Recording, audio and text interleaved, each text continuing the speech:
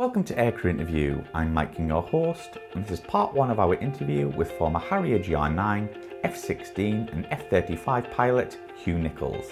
In this episode, Hugh chats about what it was like to fly the Harrier GR9, including in operational theatres, and of course his US Air Force exchange tour on the F-16 CJ. Enjoy our videos and podcasts and would like us to continue putting out regular quality content, head over to patreon.com/aircrewinterview where you can donate monthly, and in return you will get rewards ranging from early interview viewings, bonus clips, credited as a producer, and much more. Thank you and enjoy.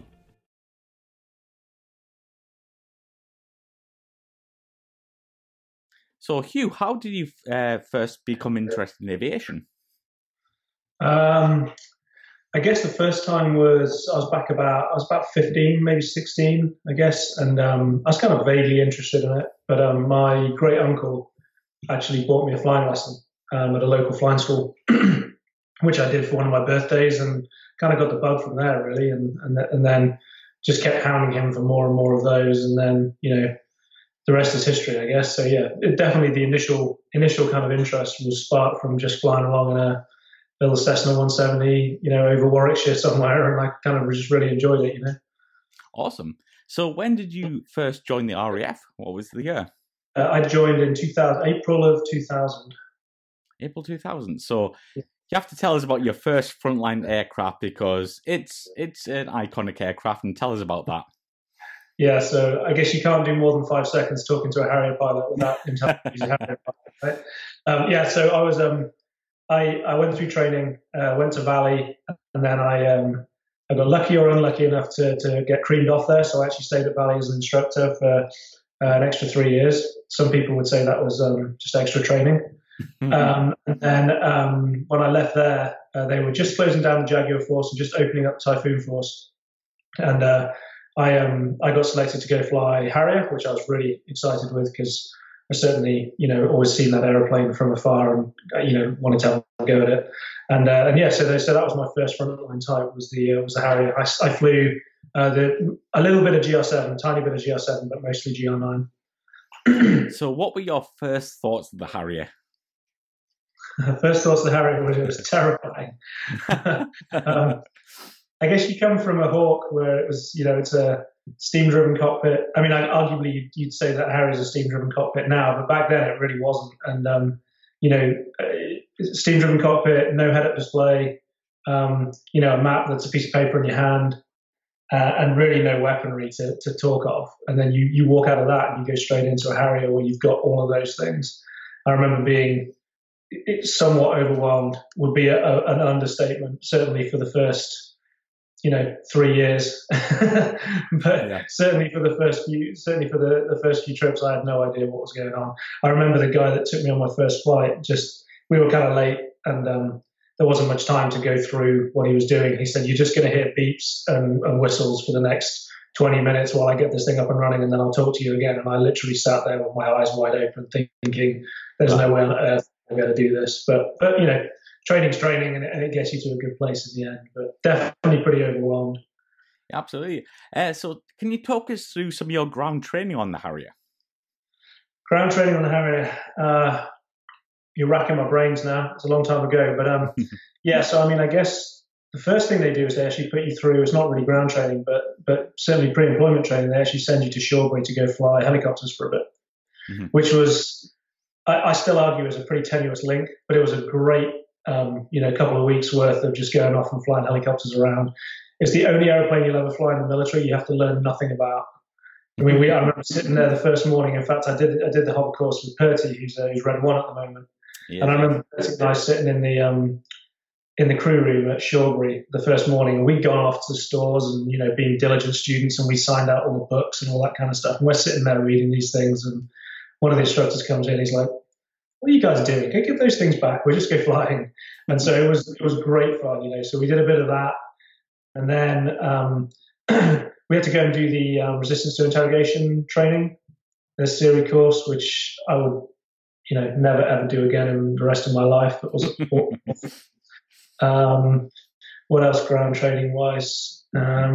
Actually, one of the things we had to do was go on the one of the Navy courses, the course that basically teaches you how to kind of fight fires on ships and plug holes in the decks and all that kind of stuff. The acceptance being that pilots are more likely to go to the bar and drink a beer than go and actually plug a hole in the side of a ship, because we'd probably be a liability rather than a help. But yeah, we had to do that. And then obviously ground school. I can't remember how long ground school was, but probably a couple of weeks worth of ground school, I guess. And then into the simulators, and then finally you get near the aeroplane. So it's a long process, certainly. Yeah. So can you remember your first flight in the Harrier? Not every instance, but certainly I remember what I kind of just alluded to there, which was the myriad of beeps and squeaks and things I had no idea about while the guy was starting the thing up. And then I can't remember exactly what we did during the flight, but I certainly remember coming back, and the first hovering experience was definitely pretty wacky. And the T-Bird was relatively underpowered anyway, because you got an extra person in there, and the various issues with center of gravity, various other things like that meant you didn't ever hover for very long. And so it was definitely pretty aggressive, very quick hover, and then to slam it on the deck. And like I say, I kind of came out of that thing going, oh my God, there's no way on earth I'm going to be able to do this. So, definitely eye-opening, definitely. Of course, but you actually flew the Harrier in combat, is that correct? That's right. Yeah. Well, yeah. I mean, certainly, in an operational theatre. Yeah, absolutely. So, can you tell us a bit about how the Harrier operated in that theatre at the time? Yeah. So, I mean, we were doing kind of two roles, which arguably merged into one, which was close air support and ISR. So, the kind of the surveillance, reconnaissance. But you never really knew what you were going to go and do. So we were out there, obviously in support of the ground forces that were out there at the time. Most of our work done in the Helmand province, because we were out in Kandahar, which is relatively close to Helmand. So probably 70-80% of our work was done in Helmand, which was generally the place where most of the fighting was occurring. And we would go off and do everything from very few, but the odd predetermined strike where maybe someone knew that someone was going to be there at a certain time, or they found a warehouse full of drugs, or whatever it was. Mm-hmm. That was very, very few and far between. Most of our work was just in support of ground forces. So if the ground forces had a big movement on that day, they would call for air, and we would go over there and we'd support them for that. Some of our stuff was kind of quite daily, quite mundane. So you go out to certain places and you go search up and down roads, just looking for, anomalies in the side of the road, different heat patterns, those kind of things that would suggest that maybe someone had been digging in an IED or, something like that. And then a lot of it was just mad panic scrambles from one place to the other. So maybe you were off doing one of those, and then suddenly there was what they call a TIC, troops in contact. And then they would just find, the closest aircraft to support that troops in contact, and it's kind of like the moth to a flame a lot of the times, everyone wants a piece of the action. So it was a bit of a race to get to where things were going off, and then you get involved with that. And, a lot of the times it became nothing, but a lot of the times it became quite exciting as well. So a little bit of everything, really. So what kind of weapons would you be carrying at this time? So we just brought Paveway 4 into service with the Harrier at that point. So we were pretty much exclusively Paveway 4s, and then we also carried a rocket pod as well, CRV-7, okay, which is a rocket pod. I want to say there was 19 on each wing, something like that. Wow! So you could shoot them as singles or as a whole 19, or as however many you wanted. You could kind of decide between those. So, and actually, it's basically, I mean, to all intents and purposes, it was a hand grenade on the front of a rocket that went really damn fast. It was Mach 3, Mach 4, something like that. It was wow, ridiculously fast. So you could kind of use them as much more of a direct weapon, almost akin to a cannon or a gun. So you could use those for, the smaller, more, direct strikes, if you like. And then you had the Paveway 4 if you needed to take down something bigger. Very impressive. So how long did you spend on the Harrier, Hugh? I was there for just short of 4 years, I guess, in total. Impressive, yeah.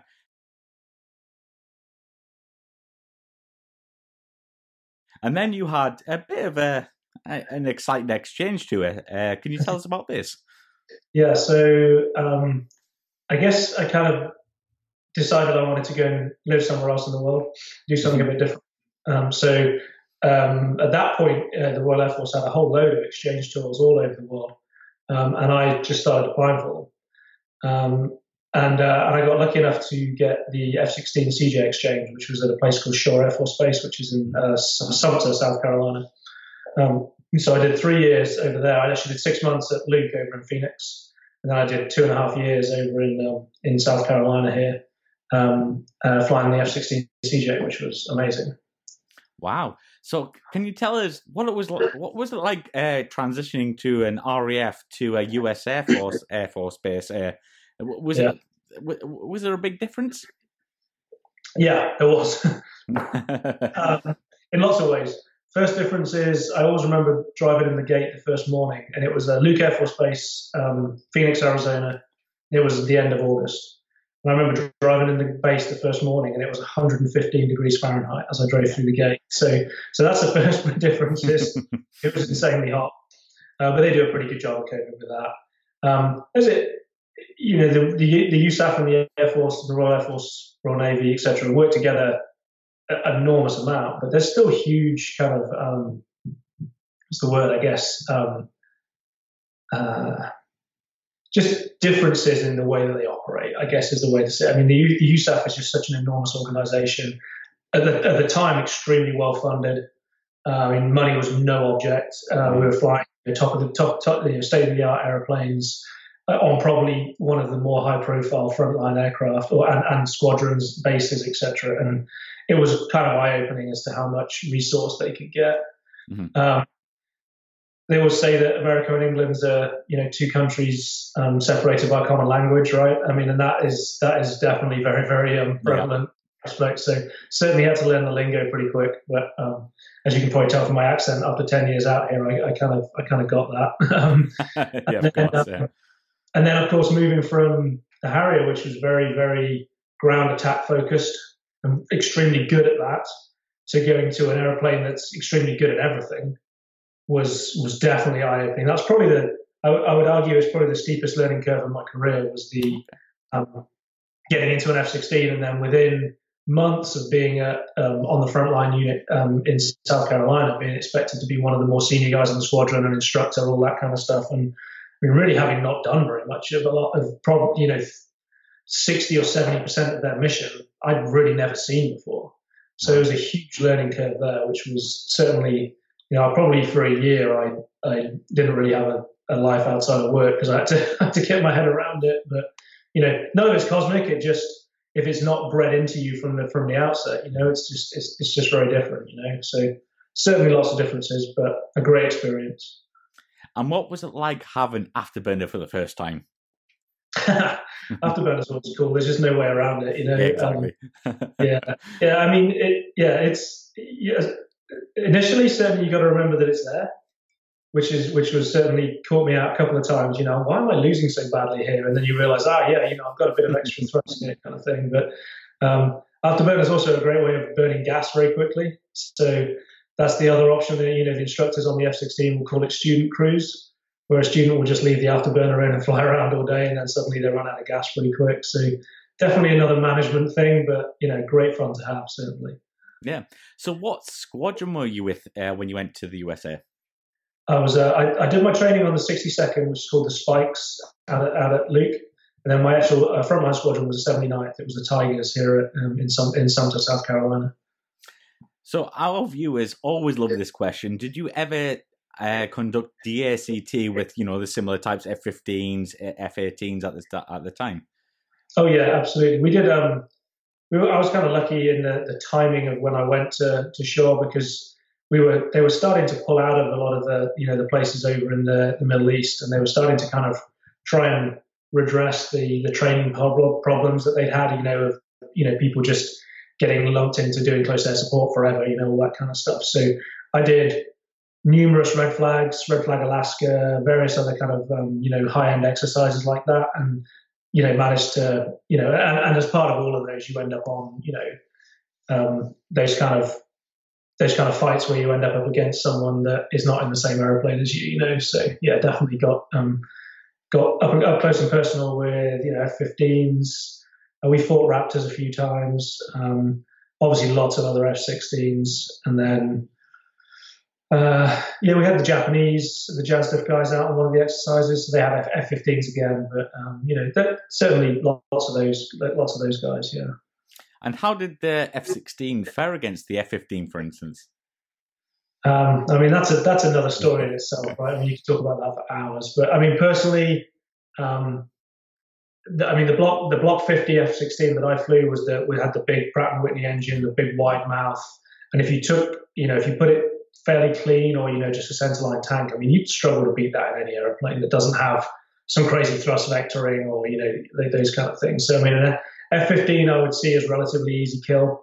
Nothing's ever easy. An F-15 is an amazing airplane, don't get me wrong, but certainly if you went up against one of those things in a relatively clean Block 50, I think you'd probably fare pretty well. We fought the F-18s quite a lot as well, because actually, when I was based up in Sumter, South Carolina, down here in Beaufort, there was lots of F-18 units, so we meet them a few times, and they're an interesting character to fight because they'll point their nose at you very, very quickly, to the extent that it's actually pretty terrifying. Wow. But you've got to remember that they run out of energy very quickly when they do that. So, it's just kind of learning how those different airplanes are going to operate, against you. But certainly, a well-trained F-16 pilot in one of those big, powerful F-16s, I mean, you'd struggle to find someone that's going to do much better than that person, I think. And I wouldn't class myself as that, certainly, but there was some pilots in the room at that point, definitely. So how long did you spend on the F-16? How many hours did you get? And where did you go after this?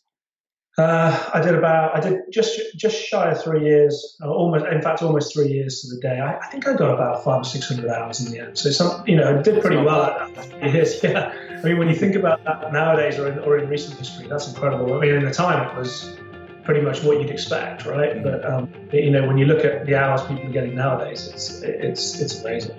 But yeah, I think I got 500 hours ish.